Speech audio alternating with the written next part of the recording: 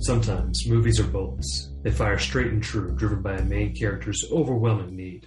A tragic flaw sends them hurtling to great heights, and what goes up must come down. But sometimes movies are a long joke for a single punchline, a moment of clarity, of anagnosis, where the protagonist and the audience suddenly get what it's all about. You're not sure whether you should laugh or cry. The two adaptations of Nightmare Alley, first in 1947 by Edmund Golding, and more recently in 2021 by Guillermo del Toro, are prime examples of each of these approaches.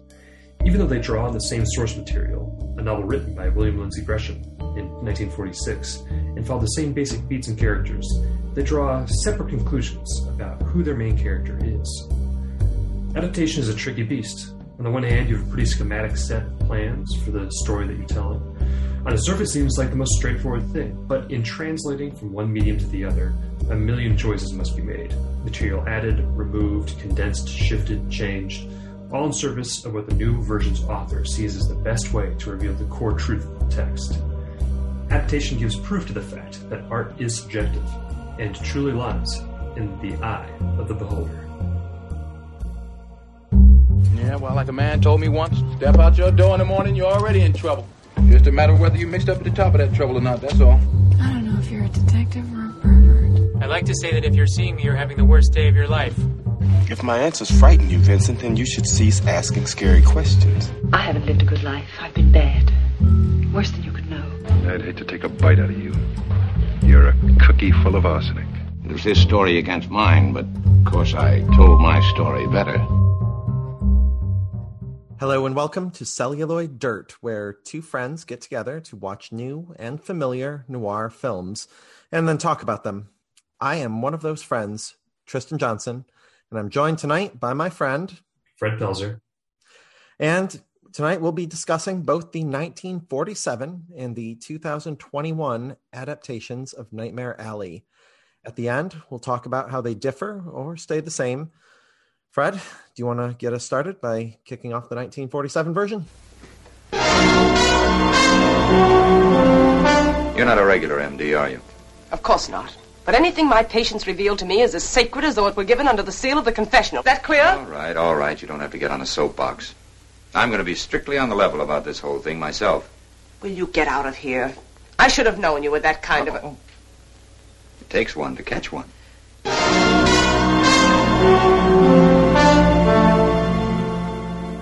Listen to me. I'm no good. I never pretended to be. But I love you. I'm a hustler. I've always been one. But I love you. I may be the thief of the world, but with you I've always been on the level. The original Nightmare Alley was directed by Edmund Golding, written by Jules Frithman, and based on the novel of the same name by William Lindsay Gresham. It follows a handsome carny played by Tyrone Power, who learns mentalism and uses it to con his way to wealth and fortune before his inevitable downfall. It also stars Joan Blondell, Colleen Gray, and Helen Walker as a mix of predator and prey circling around Power. All right, so Tristan, to kick it off, let's talk about our context for Nightmare Alley, for Edmund Golding, and for Tyrone Power, who was a big creative force behind this movie. So what was your relation to these creative forces in this movie? Truthfully, I came to this version of Nightmare Alley thanks to the 2021 version that Del Toro was putting out, which is what prompted this entire discussion in the first place. And I'd not seen this. I didn't have a lot of context for it. I know Tyrone Power first from Witness for the Prosecution, which is a terrific Billy Wilder film. Yes. He's wonderful. I'd forgotten I'd seen him in that. He is great in that. Yeah, that I would not mind having that come up in our discussion at some point. I think we've got a trial season planned down the road, and I think that would be a prime candidate for that season. Fantastic. And I would also not mind a Marlene Dietrich season. Oh, I mean, yeah, 100%. Fall right in there too.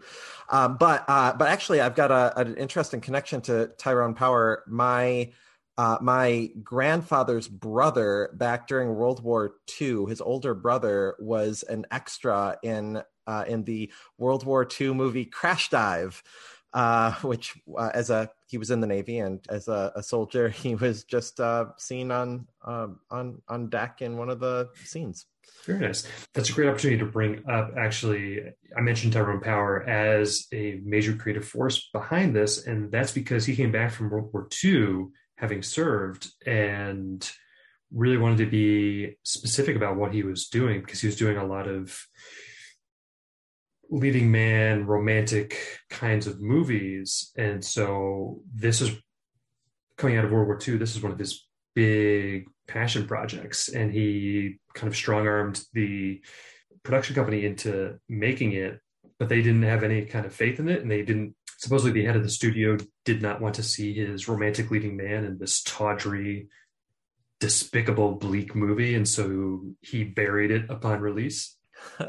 Supposedly, wow. So the story goes, and that lends a lot of context to just recontextualizing what I've seen now. Knowing that it really makes it fascinating. It's interesting. As for myself, also I had not seen this previously, and watched the 2021 version, and then watched this one to go behind the curtain a little bit.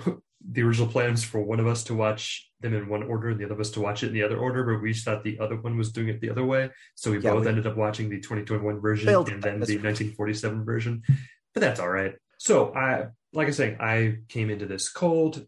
Evan Golding sort of fresh to me.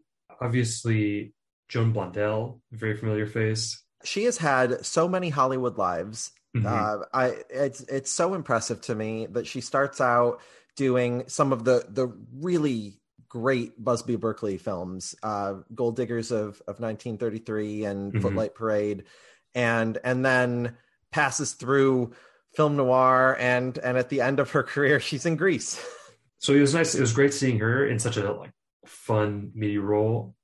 But Joe, in general, my little context for this was I had heard of it, I think before Del Toro's adaptation was announced. Definitely once it was announced, I saw it a lot, and people discussing it as one of the bleakest and meanest of the classic studio era noirs.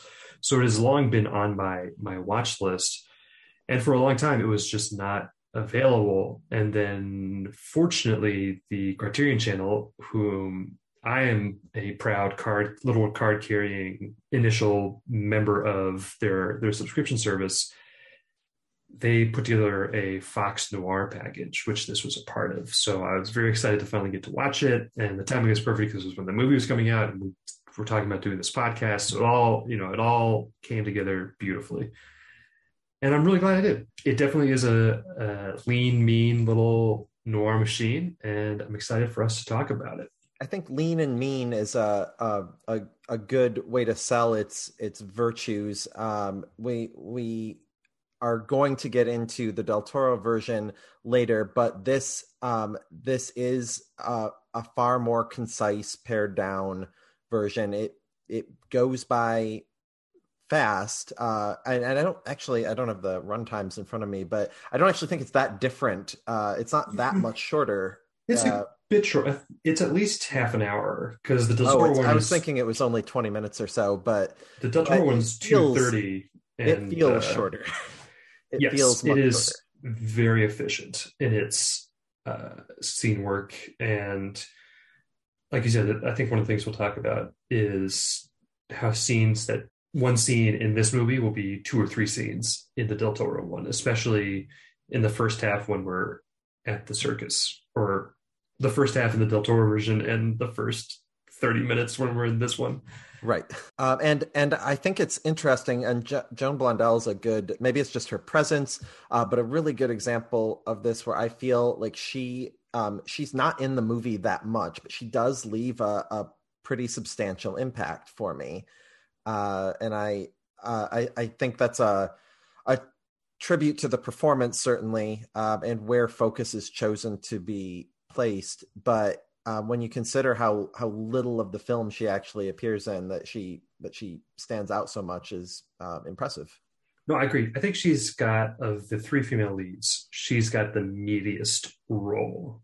And maybe we can just kind of start here with the 3 women surrounding our Stan, our handsome Carney with no soul.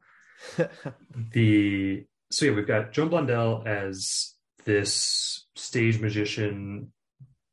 It's a lot vaguer with her backstory here, but she used to be a big deal, and now she's found herself here. But she has in her possession this code book for a way of communicating with a helper in the audience, so that unbeknownst to the rest of the audience, they can communicate about information about the audience member or what's being held up, and so that the person on stage can appear to be psychic. And this code book is a turning point for both versions of the movie. In addition to her, we've got Colleen Gray as this much more traditional ingenue role, but it does at least have this sort of fun electric girl carnival twist that gives it a little extra texture, I thought, and did give it something beyond just sort of the standard she's the nice girl that you're going to lose because you're an asshole that it could otherwise have been. And then we have Helen Walker as the ice cold psychotherapist who ultimately is the one who plays Stan. We didn't say it at the top, but there's going to be spoilers a lot in this and in all of our podcasts, and maybe going forward we'll include that as part of our introduction. But we're just saying it now. But also, if you've watched any noir movies, you can kind of see what's coming, I think, in both versions. And that's not necessarily a bad thing, but just it certainly was not a surprise for me in either version when that turn at the end came. But it may be that we are spoiled on the genre, but also this is a very, very telegraphed noir. Yes. Yeah, I mean, it's such a classically shaped rise and fall story in both versions. And I think it's also, for me, at least, as a viewer of noir, I subscribe to April Wolf's, film critic April Wolf's philosophy that it doesn't matter what the story is, it matters how it's told. And for me, so much of the noir is the texture of performance and cinematography and production design and direction. All of that is the part that brings me a lot of joy. So I personally didn't mind that as soon as the psychotherapist walks on and starts interacting with Stan, you're like, oh, this is not going to end well for our little guy here. No, that's pretty evident from the get-go. All three of the women fall pretty neatly into the types you size them up as right off the bat. I don't think there's a lot of room. There's no surprises there. They are who you assess them to be. Right. I think that's also what makes Joan Blondell's character the most interesting, is that Colleen Gray is the ingenue and Helen Walker is the femme fatale. And that's just where they land. But Joan Blondell is kind of outside of that dichotomy. I mean, it's essentially a variation on the Madonna horror complex of many a movie, but Blondell is very much her own woman. She's very comfortable with her sexuality. She's made some mistakes, but she is trying to do right, but she's not perfect. She's just a little bit more interesting as a result, I think. And no surprise that she gets billing ahead of the other two women, which is in the 2021 version completely reversed. That's true. But I think that's also reflected in the screen time in the 2021 version. Would be my instinct. Screen time, exactly, where Del Toro chooses to take his adaptation versus what we have from Golding. Yeah. Which, I don't know, is there anything else that you want to kind of talk about with these three characters and the performances? They also kind of help us as we bisect the film, and we have Colleen Gray bridging the gap between, but very much this is a movie told in two parts. Yes. And that traces the real arc, which is Stan. And so I think let's dive in and talk about Tyrone Power and what he brings to this role. Yeah, I really enjoyed his Stan. I found his Stan to be driven and have a very clear set of objectives, and He reminded me as a proto Lou Bloom from Nightcrawler. Yeah. Okay. You know, not as nihilistic as that movie, which absolutely Hays Code 1947. Even now, few things are. But to me, he is very much of the same stock in that he wants fame and money and power for their own sake and is willing to do what it takes to get there. He has a little bit more of an arc than Lou. Lou doesn't really have an arc. At the start, he is a monster, and at the end, he's still a monster, whereas Stan starts off a little bit more, he wants it. He's not sure he's got quite enough to take it. And we could talk about the death of Pete and how that's played here. I read that as very much an accident, that he puts it in the box and then he accidentally takes out the wrong type of bottle. I read the same way, and Powers Stan is he's an opportunist, and he makes the best at any given point of the hand he's been dealt. For sure. And so he reacts accordingly from there, but it doesn't read to me as a malicious act. Right. No, I think so too. He's got that beat after where he's, you know, he checks, right? Because he goes back to the box and he looks confused. Yeah, absolutely. But it was very striking to me coming off of Del Toro's version to see that. But I think it also lends Stan a little bit more of an arc, right? Where he's morally gray at the start, willing to cut some corners, bend some rules, but he wouldn't necessarily kill the guy. And he does by accident, but he, like I said, he makes the most of it. And then by the time we reach the climax of the movie, he has fully embraced his pure capitalist id, do what it takes, fuck everybody up on the way. I guess we're going to be a R-rated explicit podcast. We haven't really talked about it, but that's what we're doing. So, I mean, these are movies that children shouldn't be watching, so I feel okay about that. That could be a topic, though. Children's noir. I'm sure there's something we could dig into there. We're going to talk about Night of the Hunter at some point, so it's good to be in there. I mean, that would mess a kid up, but would absolutely do that. But yes, we are going to talk about that.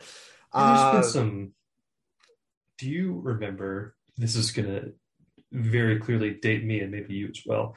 There was a TV show about a kid who was a member of the safety patrol. And so it was a police procedural, but set in middle school about this one kid just going around solving middle school crimes. I have never seen it. It was an animated show. It was part of somebody's block of programming, but it definitely tapped into a lot of that kind of stuff, but in a very safe and accessible way. Anyway, that's very, very off topic at this point. And unless you can think of a children's show that does a carnival noir pastiche that could exist, I suppose, but probably not. Yeah, there's probably some lady from Shanghai Hall of Mirrors. It's got to be referenced somewhere in some kid show. So, but going back to Stan, right? So I think he does wind up a very interesting arc as a result that works well for the character as he's just consumed by his pursuit of power and wealth for its own sake.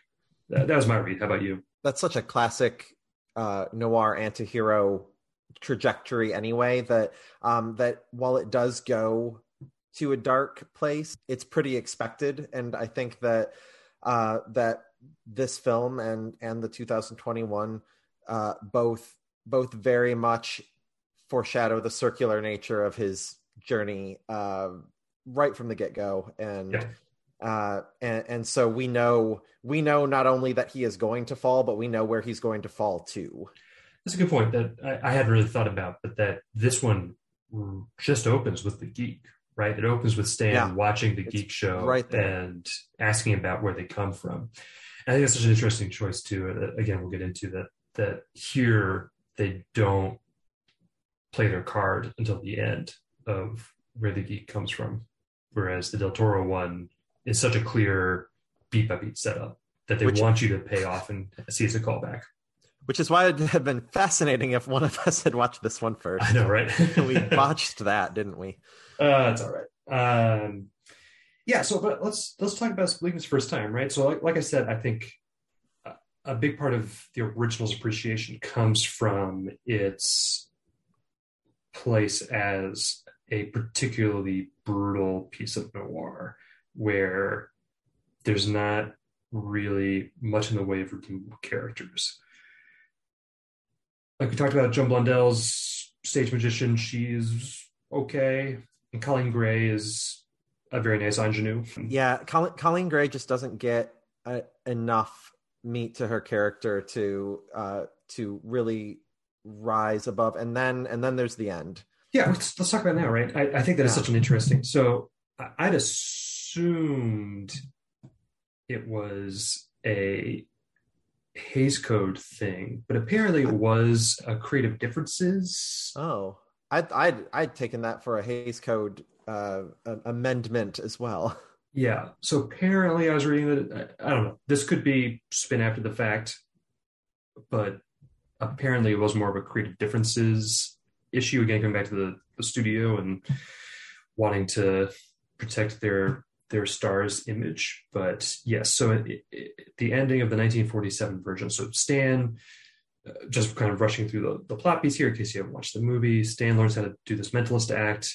He goes on the road, winds up in Chicago with Colleen Gray as his assistant. They've got it going pretty well, but he decides that he's going to start using his ability to read people to pretend to be able to commune with the dead and use that to separate some suckers from their money, especially with the assistance of Helen Walker's psychotherapist, who will feed him inside information about her clients so that he seems to really know what's going on. And in the end, he goes after, he uses Colleen Gray to try and swindle this gangster.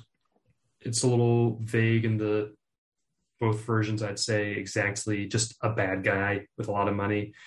And it goes wrong. Colleen Gray breaks, or the ingenue breaks and flees. Tyrone has to go on the run. He goes back to the psychotherapist to get his money.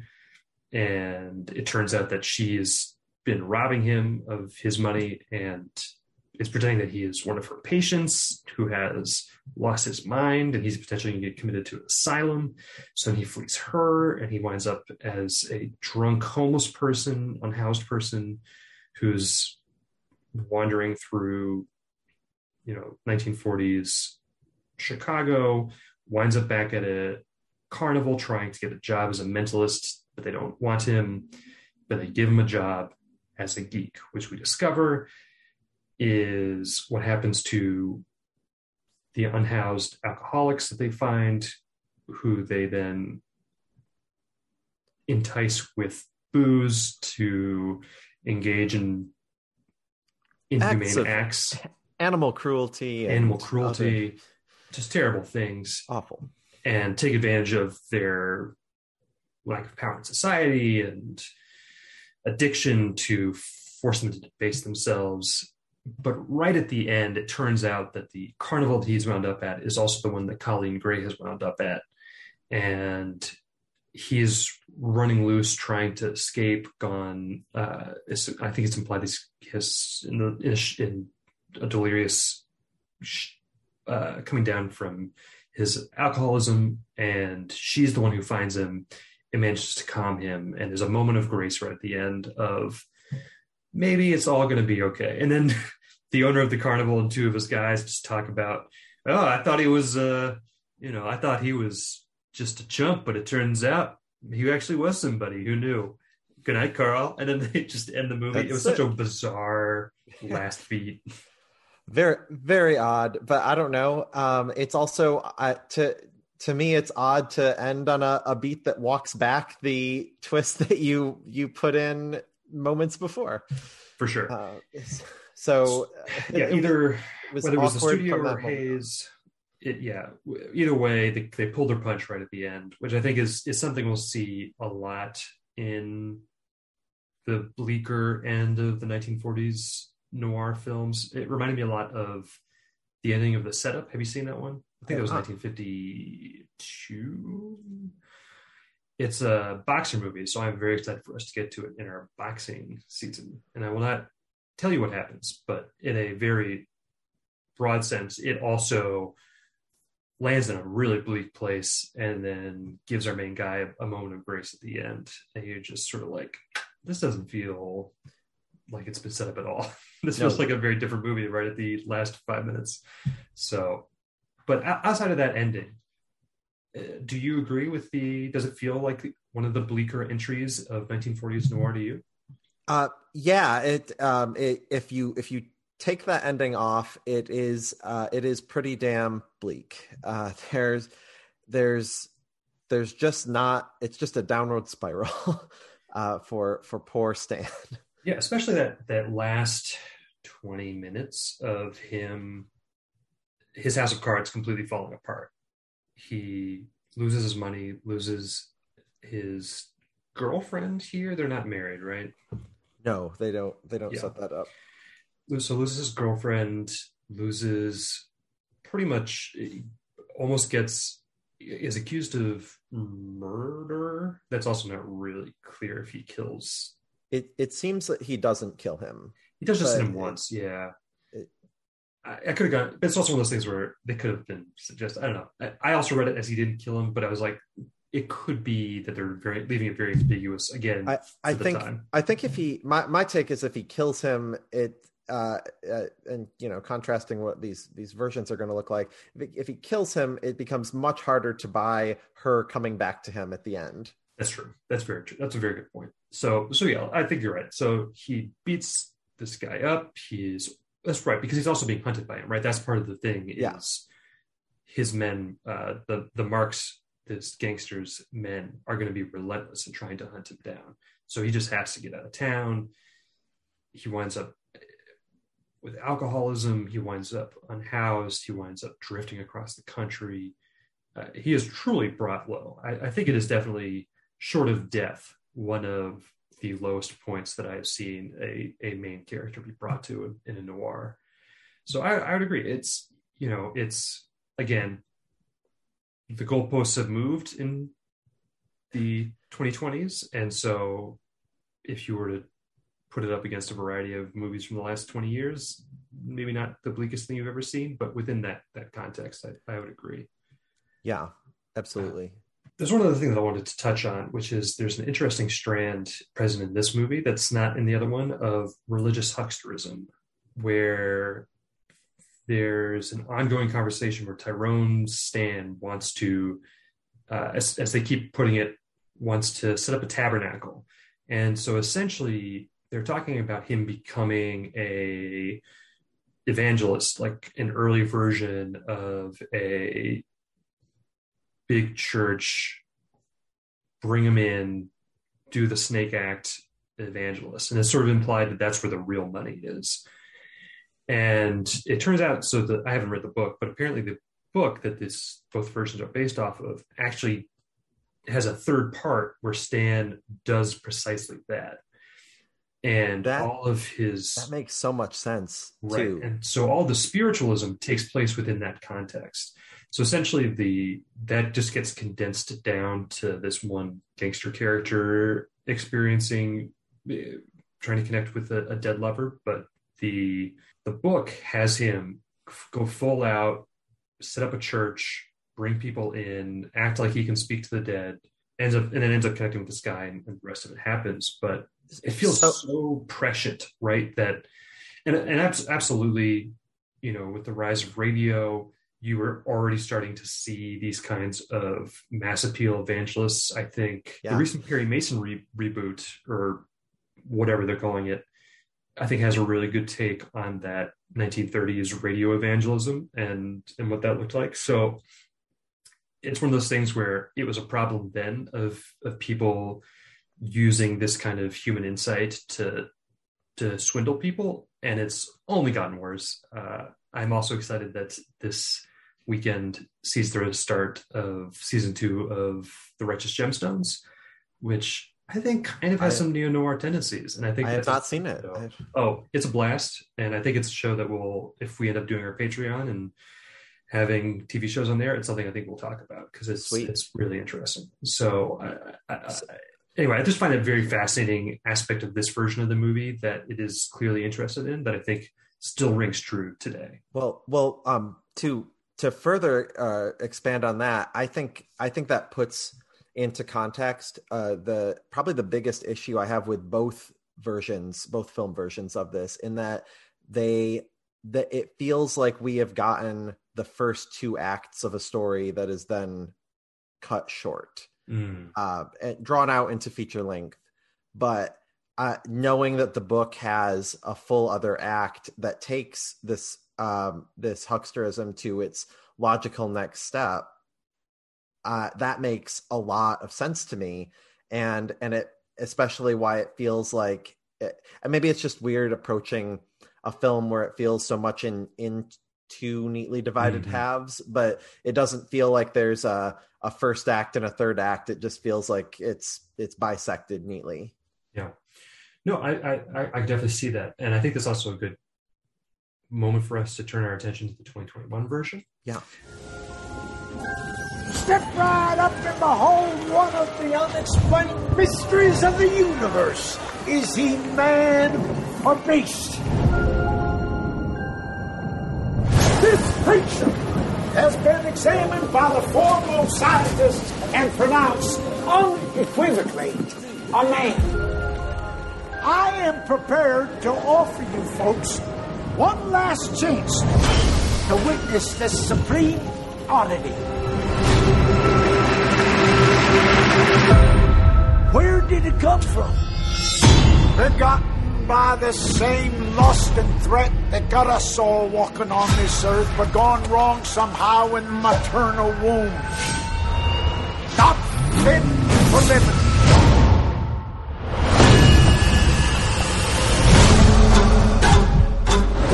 Is it a beast?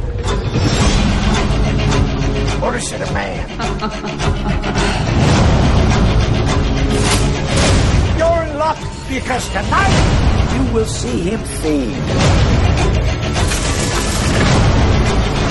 Come on in and find out. Is he man or beast?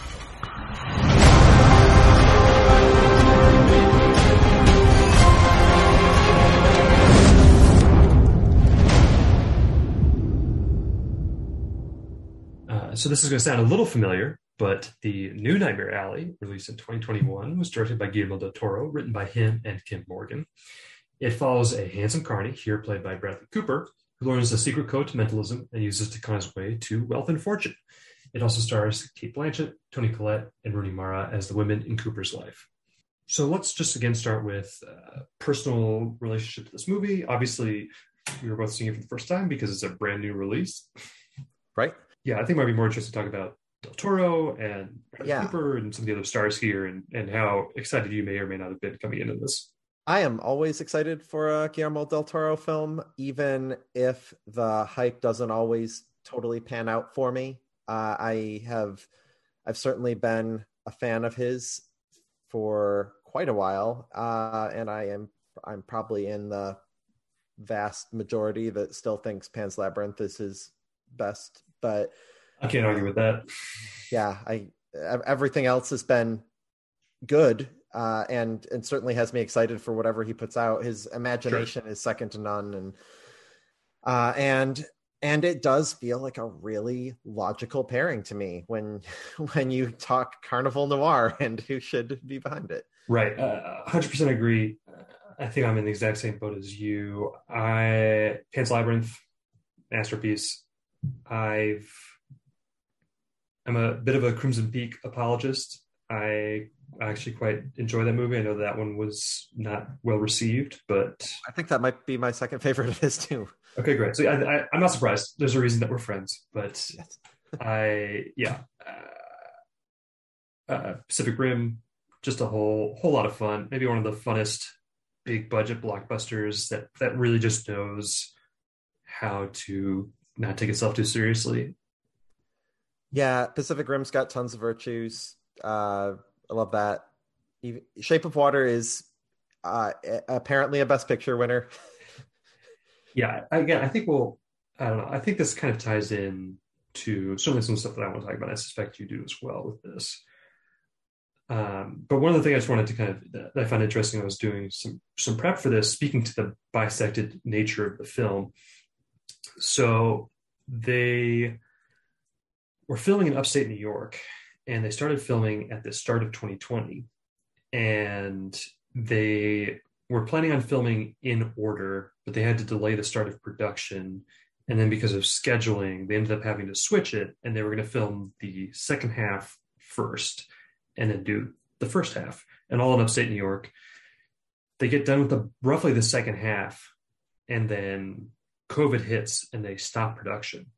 And they stop production for 6 months and don't resume shooting until September. So from March to September, they stop, and then they resume, and they have to move from Buffalo to Toronto to figure out the safety protocols. Apparently Del Toro kind of made up his own because nothing had really been set yet by anybody. But also apparently it worked because there weren't any outbreaks on set. So I have to assume they did it safely. But I do find it interesting. I would assume that there were at least some degree of rewrites just to accommodate the safety restrictions of COVID for that first half.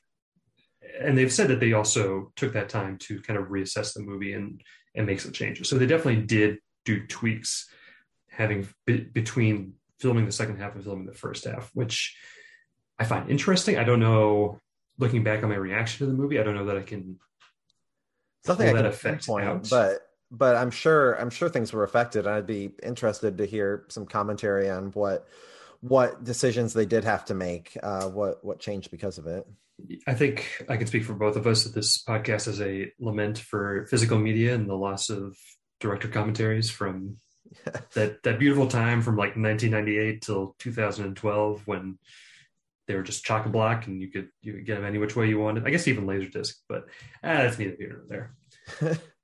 So that was just some interesting context I thought about the movie, but also speaks to what you're saying about how it's so cleanly bisected that you've just got this first half and second half. Now, I think one thing that is present in both of these, and I think works even better here because of the production design associated with it, goes to a bit of a theory that I've had with use of carnivals in noir. I had pitched to Fred early on a potential carnival noir or something to that effect. I mean, there's definitely something there. There's some good entries that you can pull together. But oddly enough, so this kind of inverts this idea that a carnival setting is often used in noir, whether it's the Hall of Mirrors and Lady from Shanghai, or the Ferris wheel in The Third Man, or the ending of House of Bamboo, to destabilize the main character. It is there to disorient. It's there to put them on alien territory. They are all of a sudden not on as shaky of, or not on as sturdy of ground as they previously thought. Whereas in both versions, but particularly in Del Toro's, the carnival is where Stan belongs, is where he is at home. He is comfortable there. And then when he is thrown into the Art Deco landscape of New York, he is increasingly ungrounded and out of his depth, and things start to come apart at the seams. I think that read is spot on and lines up neatly with my own reaction to the movie, specifically the combination of the production design and the carnival, which was, that felt like what Del Toro was excited about, right?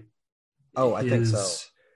I mean, the production design in general, the Art Deco is beautiful, but the carnival stuff, so that to me, the camera is just constantly shooting in this sort of wide-lensed roaming style, taking in as much of the atmosphere as it possibly can. they've got Clifton Collins Jr. as a guitarist just for background detail. He pops up in a couple scenes, but he's not. You could easily cut that character, for instance, and the movie would function exactly the same. But to me, it feels so clear that Del Toro just is in love with this world and its mysteries and freaks, and to me, it feels like the part of the movie most expanded in comparison to the 1947 version. He couldn't resist the baby in the jar. Oh yeah, it's a great prop. It is, and I love how it comes back at the end too.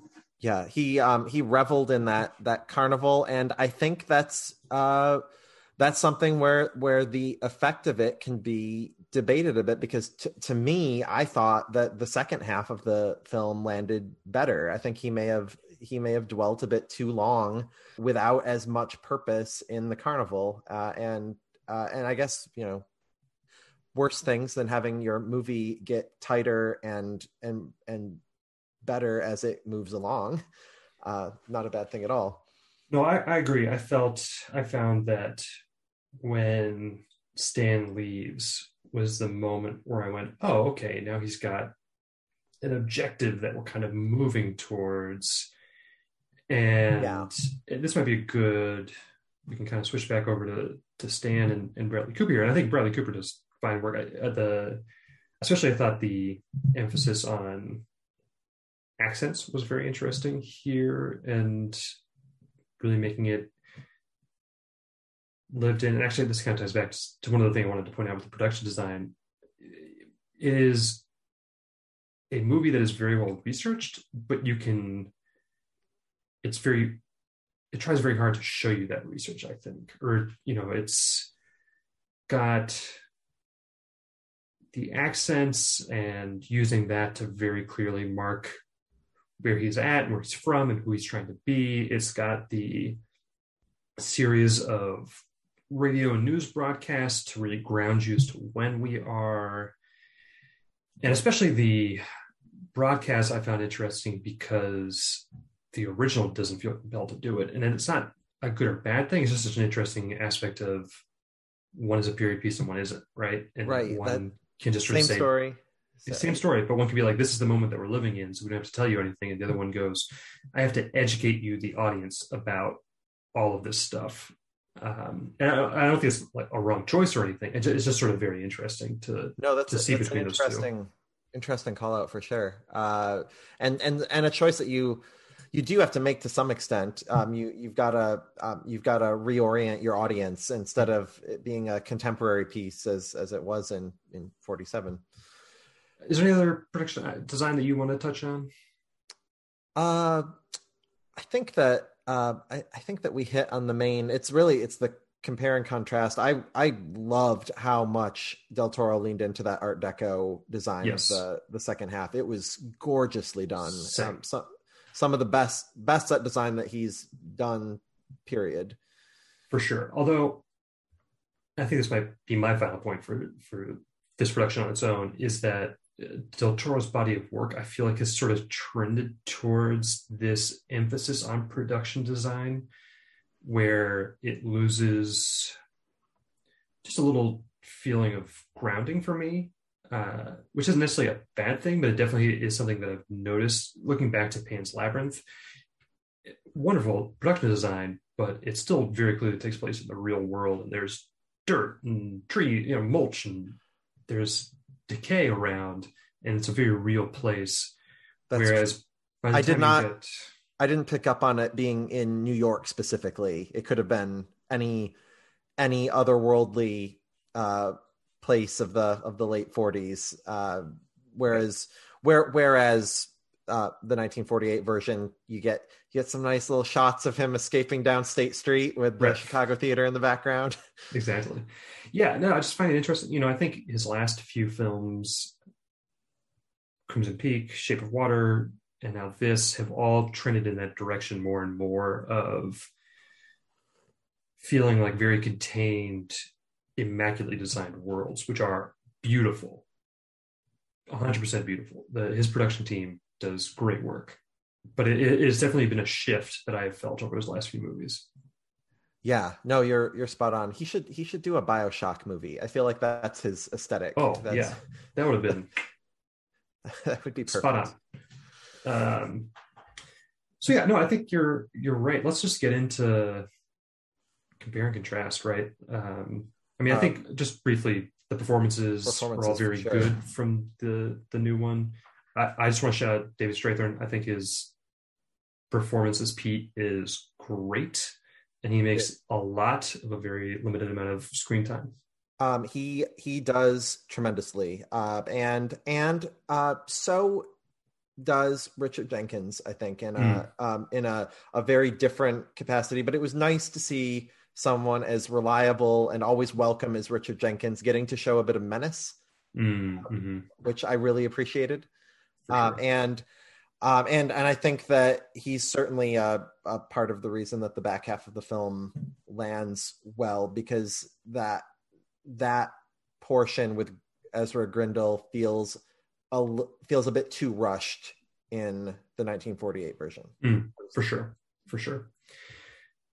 All right, so thinking about these two movies together now, and since we've already talked so much about the production design, I mean, one of the basic differences here is that one's black and white and one's color. Now, obviously, part of that is not so much a choice in the 1947's version part as it is just a financial necessity, but it is still impactful in different ways, I think. I certainly think there's one shot that I love in the 1947 version where when we first are in Dr. Ritter's office and the pattern on the ceiling is being reflected down onto Stan, and it looks like he's behind bars. It's just this cross-hatched pattern that is shining down, and it's such a great example of use of the black and white cinematography and foreshadowing how over his head he already is, even as he walks right into that office the first time. He's no longer in the world that he feels comfortable in, and he hasn't learned the rules here yet. Yes.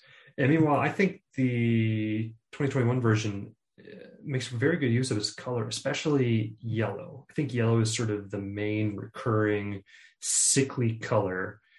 You see it with Enoch, and especially around the geek pit and William Dafoe's corner, which also just the wonderful character actors who populate Del Toro's movie just popping up everywhere like him, and it's just a constant carousel of familiar and fun faces.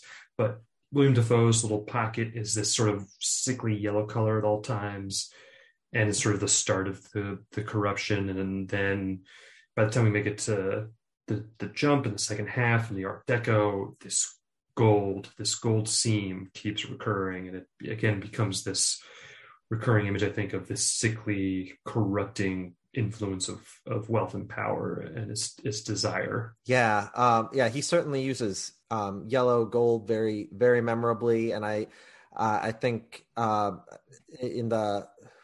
honestly every color choice, the snow at the end and in the climax with Grindle is just such a break from everything we've seen before that it really heightens the alienness of that scene. That for the first time they're back out after spending 45 minutes, an hour of the movie closed up indoors. We're back outside again, and it's nothing like the carnival. It's cold. It's the garden is covered in white, and then all of a sudden the violence just explodes in there, and I think it's certainly memorable. Yes, for sure. And I think that's the violence that kind of takes us to the Hays Code of it all, right? In that this is the 2021 version definitely enjoys being a lot more explicit about elements that are implied in the original, whether that's the sexual relationship between Stan and the stage magician, here played by Toni Collette, or the violence at the end, where here now Stan nearly beats this man to death and maybe does beat him to death. It seems pretty, and then definitely drives over another guy. Seems pretty beaten to death by the end. Rips his face off.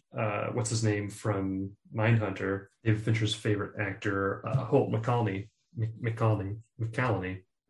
probably butchering that last name, but there's definitely some brutal murders there at the end, and even the details of Grindel's relationship with this, in the original, it's just his college sweetheart, but here it's one in a line of women that he's convinced to have backroom abortions, and it got her killed.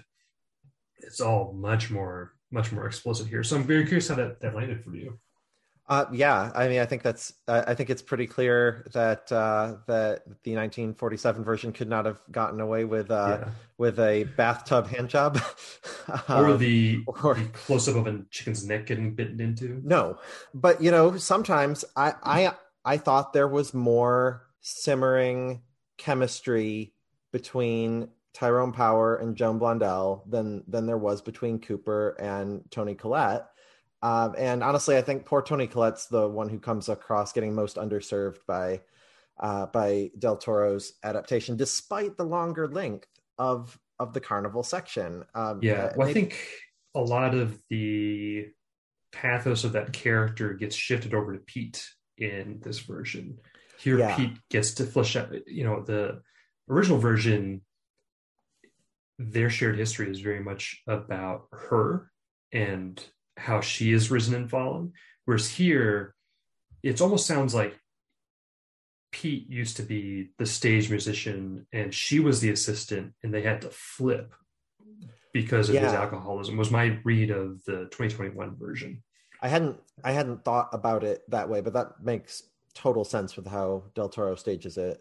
So no, I totally agree that it shifts the focus and Toni Collette's Toni Collette, so she's going to do great no matter what. But right, always good to have her in. But it's weird that she goes from Joan Blondell being the most memorable of the ladies in the 1947 to her having that emphasis kind of taken away. And David Strathairn does rise to the occasion and steals that whole first act.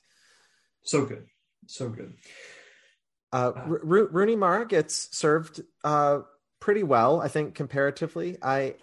She's certainly more given a lot of screen time, and you feel bad for her. You feel very bad for her.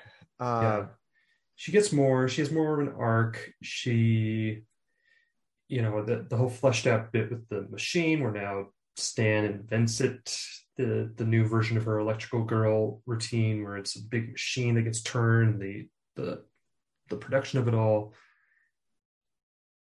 So she definitely gets served more, but I felt that, honestly, and she's a great actress, obviously, but I just felt the same about both characters, which was they land more on the functional than on the character side. You know what I mean? They're both very important to the plot and to Stan's rise and fall. And representing what he loses, as opposed to, again, I think here there's a lot more agency, but it's just sort of, and Stan's the main character, right? Like at the end of the day, that is what it is. And she has to act as the only moral strain of this entire tale. She's got to be his counter in that regard. But she has to be the only person that the audience is actually rooting for to make it out okay. Actually, one thing I did find interesting about this version with Toni Collette, thinking back on it, is, and this leads, I think, to another point that we're going to talk about, but she brings up the spiritualism side of things and then reiterates it when the Carnies stop in to say hello in the second half of "Don't do it. You're going to get, this is a bad road you're going down." In the 1947 version, the spiritualism angle to me read more as just Stan's invention and his decision to go down once he's in Chicago and he's had success and he's sort of going, where can I take this from here? I know I'm not just going to read your mind. I'm going to start talking to the dead because it went over really well. Whereas here it's set up from the beginning that is something we did and it was a mistake and you shouldn't do it. And then Stan goes and does it. The spook show is established early on. Again, with the telegraphing, it's a line that you're not supposed to cross. And of course, once that line is drawn, you know it's a matter of time before Stan decides to cross it. I'm colored, I guess, by having seen the Del Toro version first, but even more so than the not exactly subtle 1947 version. Del Toro sets up exactly where things are going, and there are no surprises. It is, and you know what? It's better for it. I was happy when the end was exactly what I thought the end was going to be. For sure. No, I think that's one of the last things I wanted to talk about here was how much Del Toro's version is interested in these very clear setups and payoffs. And I think that's one of the reasons that the Carnival section takes so much longer, is because it is so much more about, William Dafoe really walking you through how you make a geek, so that when Tim Blake Nelson appears at the end of the movie, all of a sudden, always happy to have him. Always great to see him. He is the except when he's offering you a job biting chicken heads. It's going to be temporary.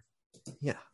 So yeah, but that's the thing, is that as soon as you get that speech from William Dafoe, you're like, oh, we're going to mirror this at the end. Or like you said, with the spook show of it all, and that gets very clearly said. Again and again, it's all about the setups and payoffs and doing the work in advance.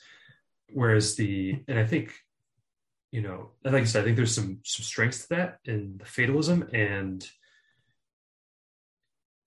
our keynote, to me, this version, I think this sort of gets at one of the key differences, is that this version is about Stan realizing that this is who he was meant to be, and that this is the broken person he's always been.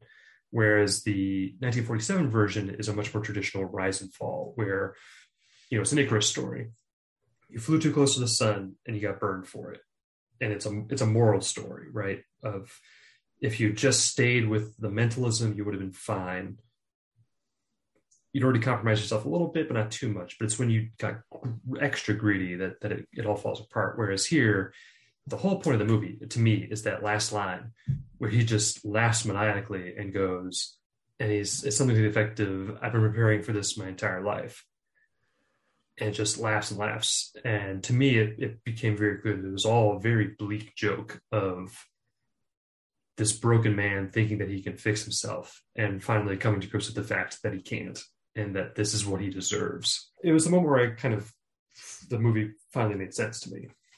Yeah, that sets it apart so much from. I'm glad you mentioned the line in the 1947 version about flying too close to the sun, or going to reach too high, that they utter at the very end, because that kind of pins the classist message of the 1947 version. That's very much on the mind of noirs being made then, that this is someone that tried to rise above his station, and look what happened, and that becomes the cautionary tale that is being told tongue in cheek, but still is very much on the mind of that particular film, whereas that's not the point of this.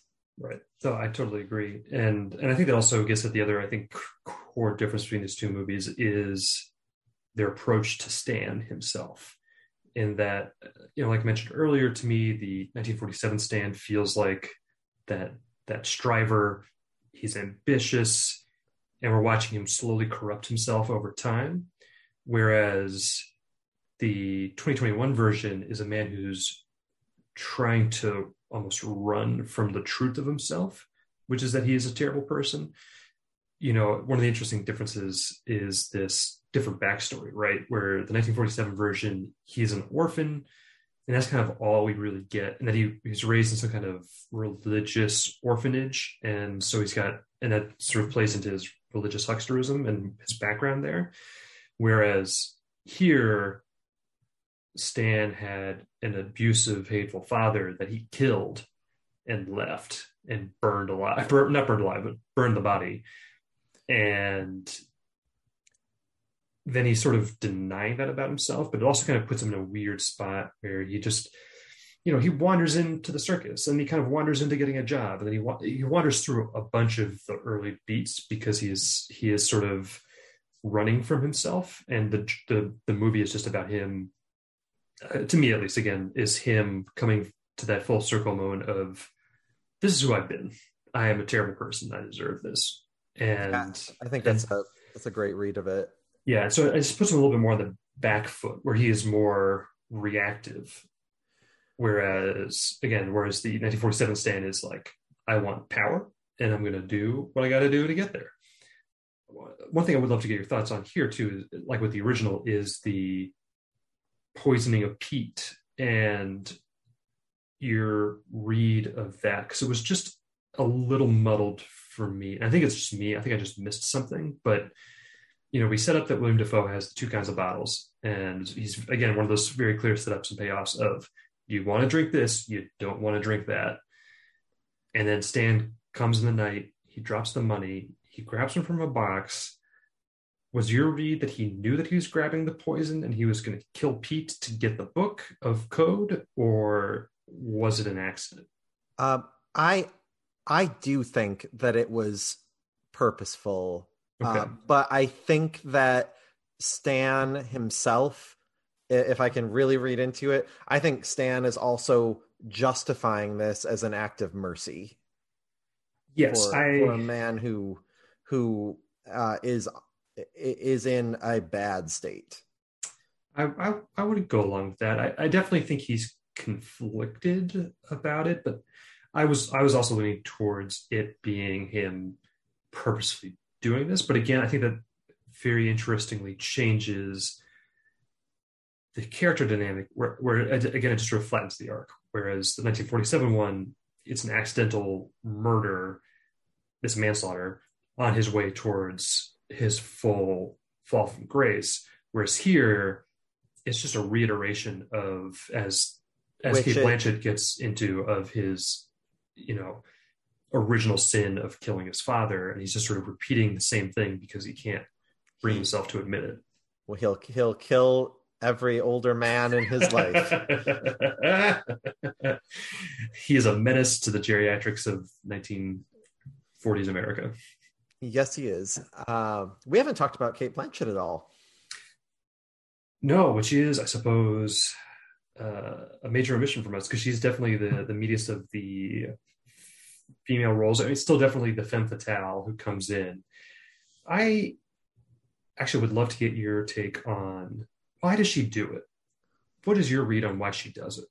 That is, I don't think that is properly delved into for me. I think that I think that she derives a certain amusement from it, but I don't know that I pulled out anything deeper than this is something like as she toys with him during the act, that this is anything more than a way to pass the time, and she is, unlike Stan, she is at home in this environment. She is very comfortable here. She's as comfortable here as he was in the carnival. So she's always had the upper hand in that entire dynamic. I would definitely agree with that. Again, it was one of those things where that was my takeaway, but it was played ambiguously enough that I wanted to make sure that I hadn't missed something. And again, I think also because of the order that I watched them, when in the 1947 one, she very clearly robs him. I went, did I miss that in the 2021 version, that she actually did need the money?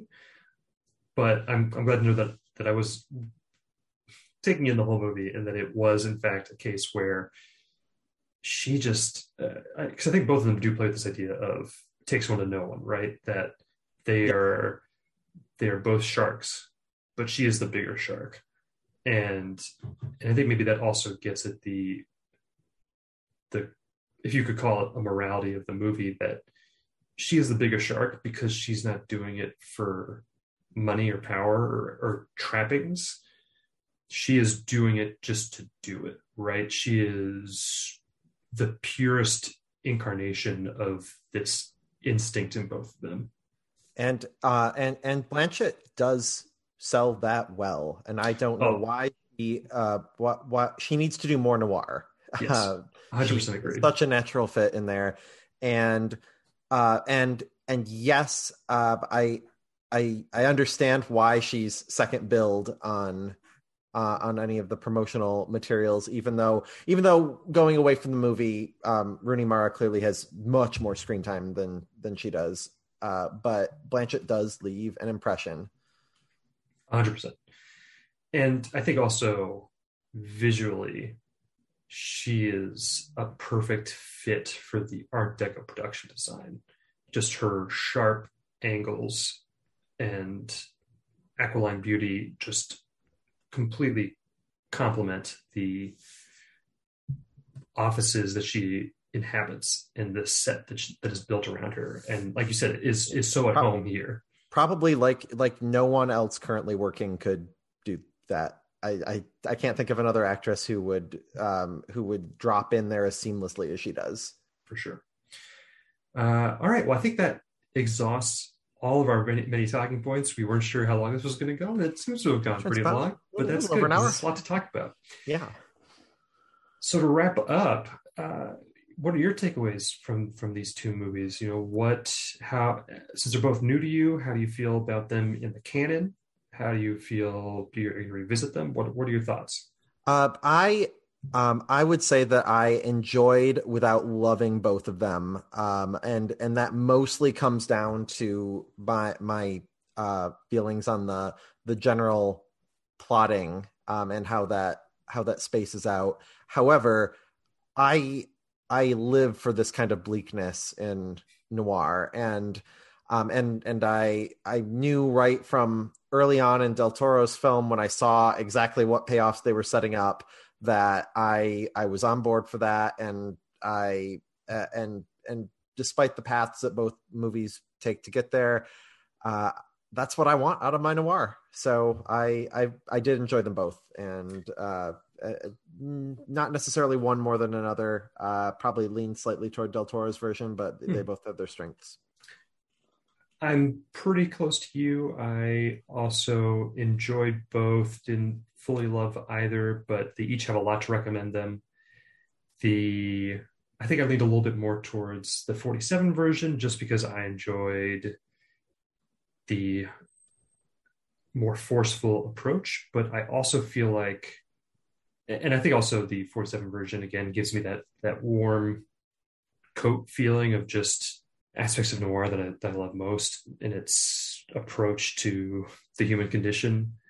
But I also feel like I'm more likely to revisit the Del Toro version, in part because it is so much more about that final moment. And I'm really curious what I would get out of it watching it a second time, knowing exactly for me what's on its mind. Whereas the 47 one, you know, I could see just sort of tossing it on as I was doing something, but I don't know that I'd feel motivated to fully engage with it again. Like I think I might get something new and interesting out of the Del Toro version on a second watch. Yeah, I think that's fair. So I'd say a good first episode.